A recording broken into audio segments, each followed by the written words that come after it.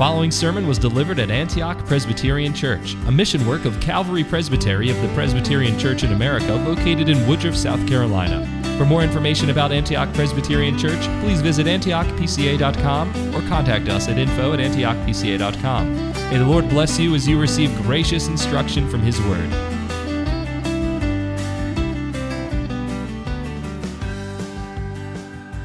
Motivation is a very powerful tool. Motivation, our motives, the things that are behind everything we do, really. Almost all that we do, we find it is rooted and grounded in our desires and our motives behind it. Think about our work. We get up each morning. What gets us out of bed each morning? Even if we have a very difficult job or we're not looking forward to our vocation, well, what might get us out of bed in the morning is just the very fact of providing for our family. The love that we have for our family drives us to go to work, even in the midst of struggle and hardship, that we might provide for our family in love and we might put food on the table. Or children, what motivates you to do your schoolwork? Right? Or maybe even your parents might give you some motivation in the form of a threat, right? A little prodding that gets you moving. But motivation is a good thing, because motivation not only helps us to start a task, but more importantly, motivation presses us forward in that task. How often sometimes do we think, I just don't have we may start something, a project or what have you, but halfway through it, we kind of wear down, and we just think, I don't have the motivation to continue this. I don't have the motivation to press forward. And if this is the case in secular life and in the material world, how much more is it in the spiritual, right? How often do sometimes we get bogged down with good intentions? We get up in the morning and we want to spend time with Christ in His Word and in prayer, but we might have stayed up late the night before, and so our minds are weary. Or maybe one of our children gets up earlier than usual, and so we don't have that quiet time in the morning. What is our motivation to press forward? Our motivation and love for Christ that says that we cry out to God when we have a weak mind or a confused mind in the morning. Lord, clear my mind that I might have communion with you this morning. Or maybe our desire to spend time with Christ, we bring that child in and we say, let's read the Word together. Let's pray together. Our drive to be with Christ pushes us forward. And this is exactly what Paul is getting at in our text this evening. Paul has spent chapter 1 describing the Thessalonians themselves. In fact, the first 3 chapters of Thessalonians, over half the book, Paul is just reminding this Thessalonian church of what has happened before he was ripped away from them, before he was driven out of the city. And so he spends chapter 1 reminding them of how they responded to the gospel, how they responded to him and Silas and Timothy's coming, and the power of God that was worked among them. But now he turns in chapter 2 to himself. He reminds them of his conduct and how he behaved among them. And he's doing this in large part because it seems when Timothy, in chapter 3, we're told that Timothy brings a report back to Paul, and Timothy tells him that there are men who've crept into the church and they're trying to undermine his work. So Paul then shifts in chapter 2 to defending himself, really, defending his conduct, his motives for being among the Thessalonians, what drove him to come to Thessalonica, what drove him to, even in the midst of persecution and affliction, to continue to preach the gospel among them.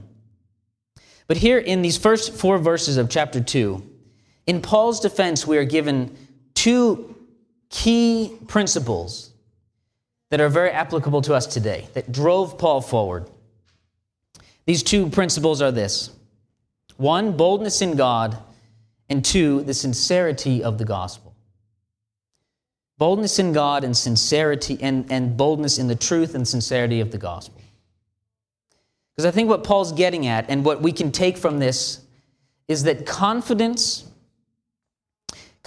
in the power of God and in the sincerity of the gospel is the foundation for all Christian witness and life. The confidence in the power of God and the sincerity of the gospel is the foundation for all Christian witness and life. I want to look at these in 2 points. The power of God in verses 1 and 2, and then the sincerity of the gospel in 3 and 4. If you look with me to verse 1 of chapter 2. Paul says, "For you yourselves know, brethren, that our coming to you is not in vain. But after we had already suffered and been mistreated in Philippi, as you know, we had the boldness in our God to speak to you the gospel of God amid much opposition." So here, Paul begins his defense of himself and of his conduct by telling the Thessalonians what he brought to them. Now, this word, he says that our coming to you is not in vain. Now, the nuance of that word is not so much that his coming was fruitless, that we came to you but not much happened, but instead the nuance of in vain is more of empty, right? Paul is saying, we did not come to you empty. We did not come to you with empty hands. And what Paul is getting at is that part of the charges that are being leveled against him are that he's being pegged as a charlatan.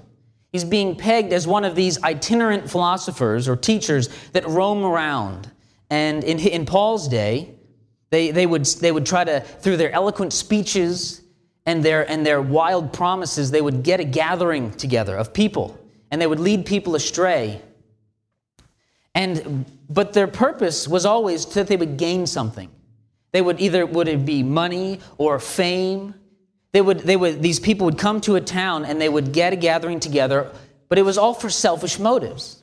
So these people who have crept into the Thessalonian church are leveling this charge against Paul. They're saying, why are you following this man? He's only out for his own selfish gain. He's nothing short of one of these itinerant philosophers who goes around. We see them all the time. So why are you following this man? But Paul he begins to answer these charges by saying, look, you know, he's calling them as witnesses, for you yourselves know, brothers. He says, we brought to you something. Our hands were full as we came to you. We did not come asking that you would give us anything. And later on, Paul will even say that he worked night and day, not even asking that they would provide for his needs.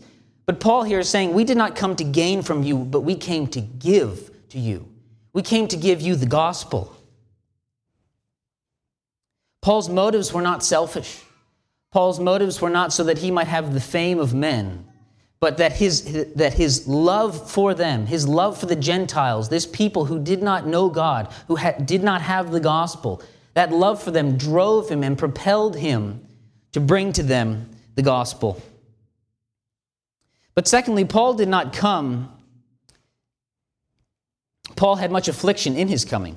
In verse 2 we read, "But after we had already suffered and been mistreated in Philippi, as you know, we had the boldness in our God to speak to you the gospel of God amid much opposition."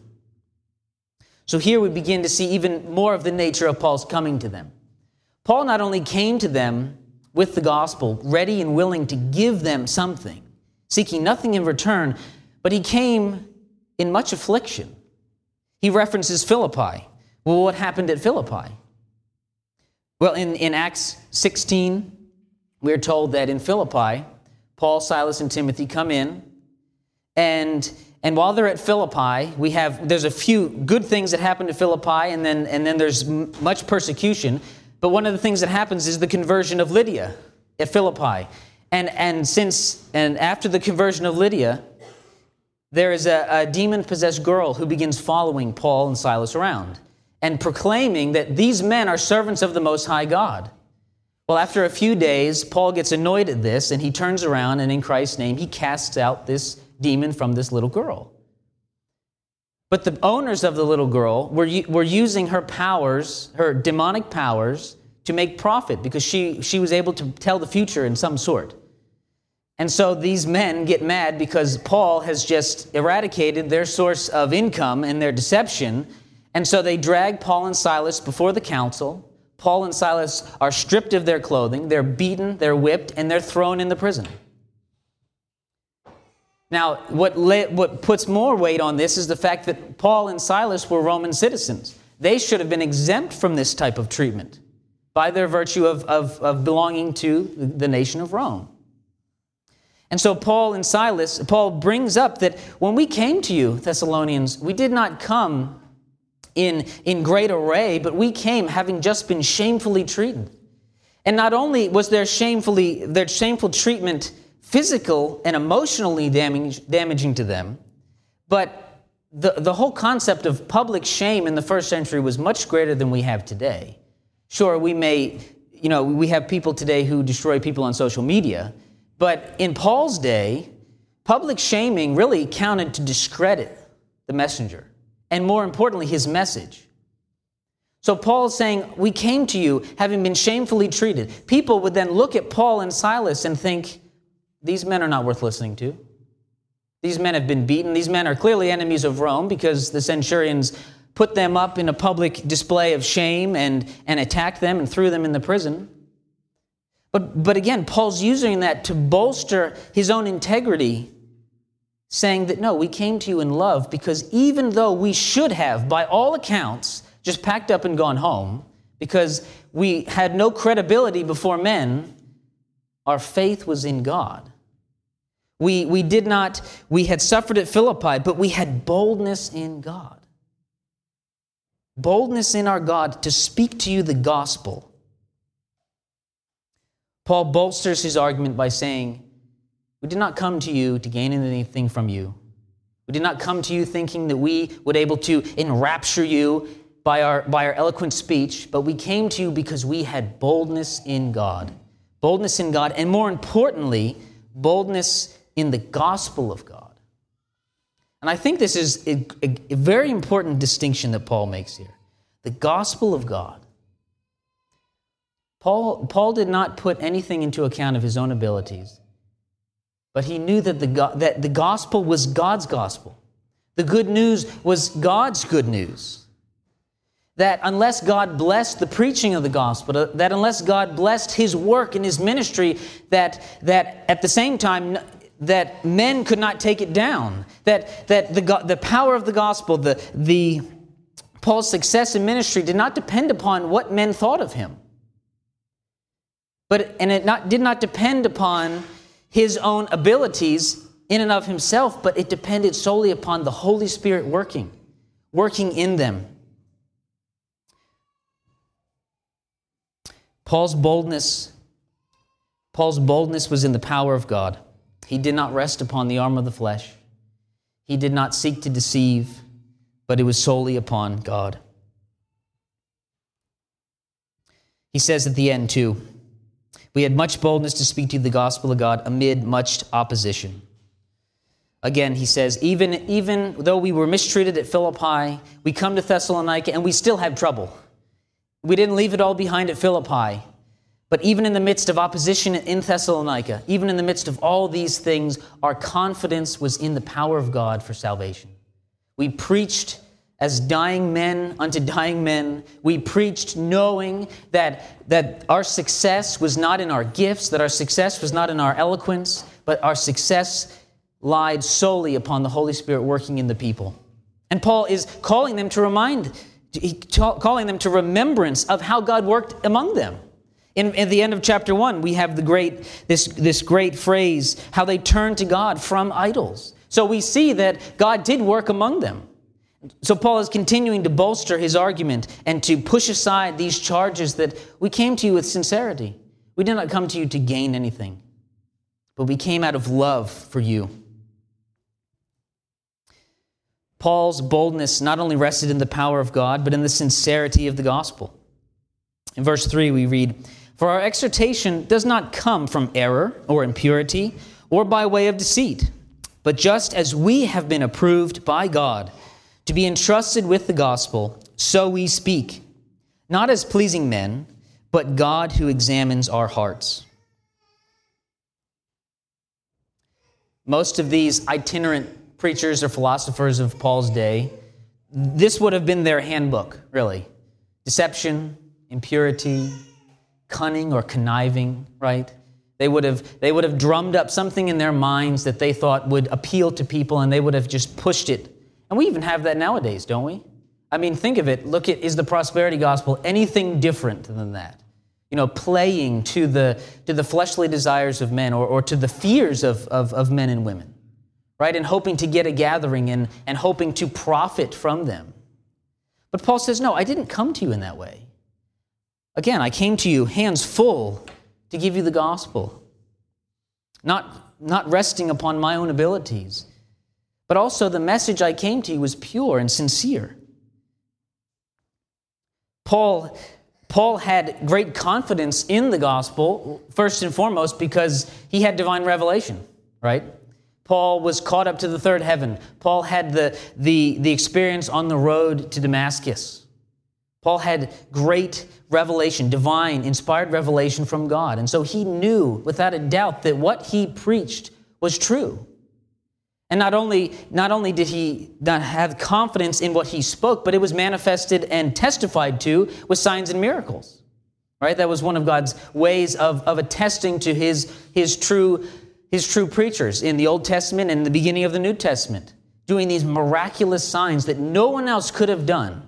We think of, and also with what Jesus did, and we think of Nicodemus' testimony to Jesus, right? When Nicodemus says, we know you're of God because no one can do the things you do unless God is with them.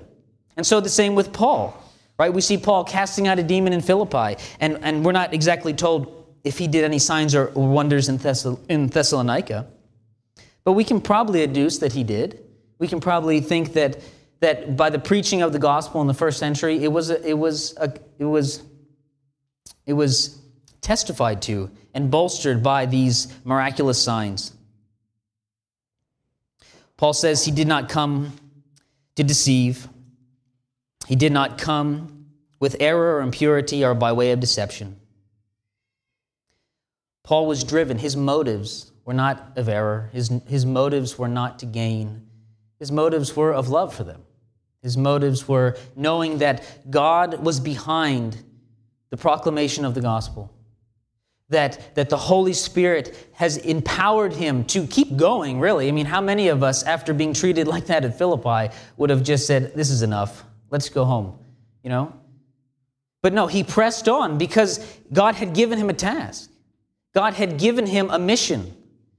God had given him, as the apostle to the Gentiles, this great task of being in the forefront of it. And his love for those who did not have the gospel and did not know God drove him to that. Paul did not doubt for one moment the truth of the gospel. And even though you and I do not receive direct revelation from God, and you and I don't get caught up to the third heaven, we still can have great confidence in the Bible, in the Word of God. We can still, in our day and age of pluralism, right, and in our day and age where people will always say, there's no objective truth, right? Your truth is good, and I have my truth, and if we meet in the middle, that's good, but what works for you is fine. But no, we can have confidence in the Bible because of the power of it, because of the testimony of the Spirit to it. We don't need direct revelation to have confidence in the Scriptures. We don't need direct revelation to know that the gospel which we preach is sincere and true and right, and it is the power of God to salvation. We can look through history.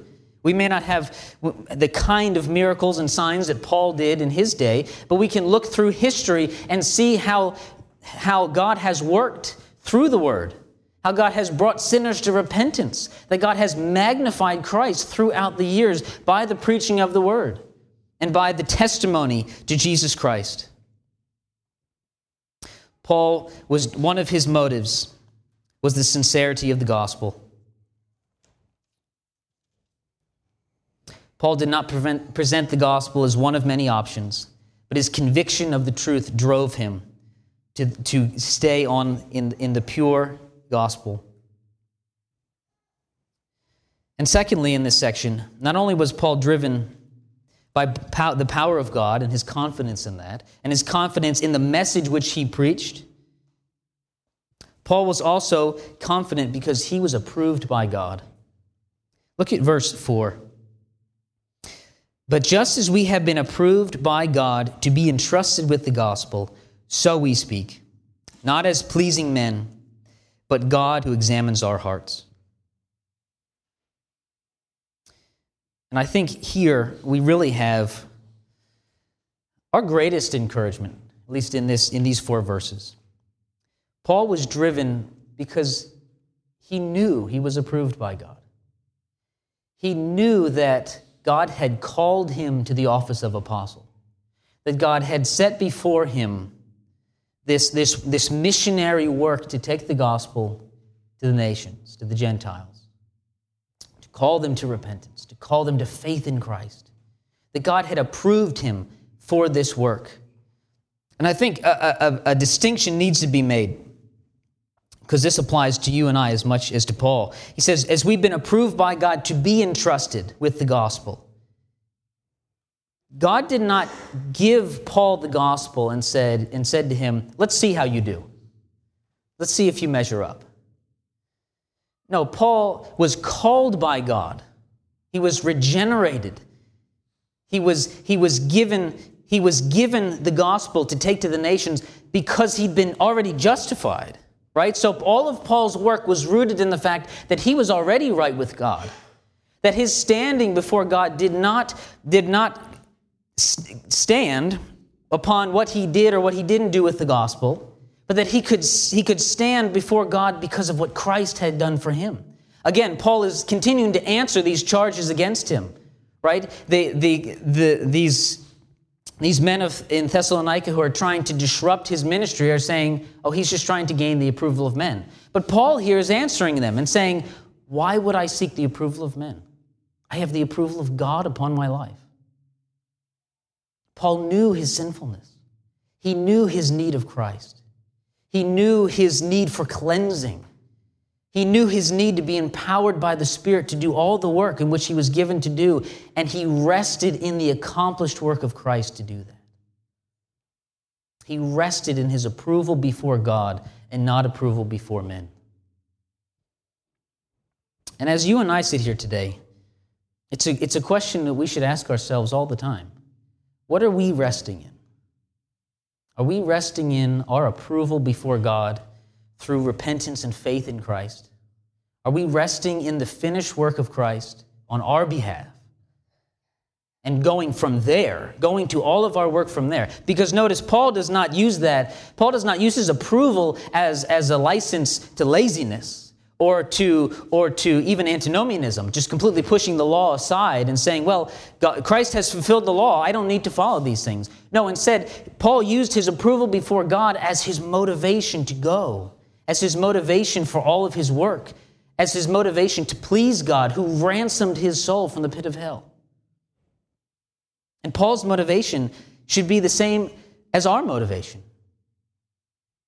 That if you are in Christ tonight, you don't have to move 1 inch to the left or to the right. You are approved by God. You are loved by Him. And it is from that point that we go forth into our work. Because again, just as Paul had been entrusted with the gospel, we all have that same task. We have all been entrusted with the gospel to some degree in all of our individual callings. As husbands, as fathers, as mothers, as wives, as friends, as co-workers. We've all been given this great gift of salvation that isn't ours to keep. Just like Paul came with hands full, so we go into all of our work, seeking to encourage one another, seeking to minister to our friends, to have those hard conversations with our friends that aren't believers, saying, do you know my God? Do you know my Jesus? That our basis for all of our work, which was the same basis for Paul, is our approval before God. Paul here, again, he's answering these charges, but in response, he's showing us his motivation, and he's giving us great motivation in our own lives. He ends, at the end of verse 4, we've been entrusted with the gospel, so we speak, not as pleasing men, but God who examines our hearts. Paul's motivation was not to be a charlatan, to gain things from men. His motivation was not to deceive. His motivation was out of love for them. His motivation was that he had been approved by God, and that because he'd been approved by God, it is God who he works for, and it is God whom he has his eyes upon as who examines his heart, right? And Paul he held in both hands, one hand that he was approved by God, and he held tightly to that. On the other hand, he knew that God examined his heart. He knew that God would test his motives. He knew that he could go about these different things, but if he had wrong motivations, that would it be honoring to God? In I think it's 1 Corinthians, Paul talks about men who preach the gospel from insincere motives. Now, Paul rejoices in that in one sense because he says the gospel is going forth. But nevertheless, this should be a good reminder to all of us what is our motives behind our gospel work, behind all of our conversations, behind all of our disciplining of our children, and behind our times of family worship and our conversations with our friends and our interactions with those who we don't know on the street or in all these things. What of our motivation behind them? For Paul, his motives were pure. He had boldness in what he did because he knew that God was behind it all, that God had called him and approved him and sent him out, just as he has called and approved all of those who call upon his name. Paul's motives were also sincere because he knew the truth of the gospel. He did not waver to the right or to the left whether or not what he preached was true, because he had confidence. He had confidence in the sincerity of his message. Motivation in our lives are of great importance. Because as we said earlier, it is not only that it's motivation that starts us on a task, but it is motivation that propels us forward to continue in that task. And as Paul's motives, that he had boldness in the power of God, he had boldness in the sincerity of the message which he preached. That was his motivation to go to the Thessalonians. That was his motivation to go to Philippi. That was his motivation to go and to work, to do all the things that God had called him to do. So as we go into our week, let us meditate upon this. Let us think, what is our motivation for doing the tasks that we do? What is our motivation? Is our confidence, especially in times that are hard, especially when in the middle of a task, in the middle of family worship, when minds start to wander, in the middle of sharing the gospel with a friend, when we come across a question that we maybe can't answer as eloquently as we would like to, let us have confidence and boldness in that the gospel is God's gospel. Now we pray and we pray and we beg God to have our interactions that they would be fruitful. But we ultimately rest in the finished work of Christ, that the gospel is God's and that he will do with it as he wishes, but that we might be those instruments from which he sends forth his saving grace to the nations. Let us pray. Thank you for listening to this sermon from Antioch Presbyterian Church. We are located in the historic Cashville community of Woodruff, South Carolina, near the intersection of South Carolina Highways 101 and 417. For more information about Antioch Presbyterian Church, please visit antiochpca.com.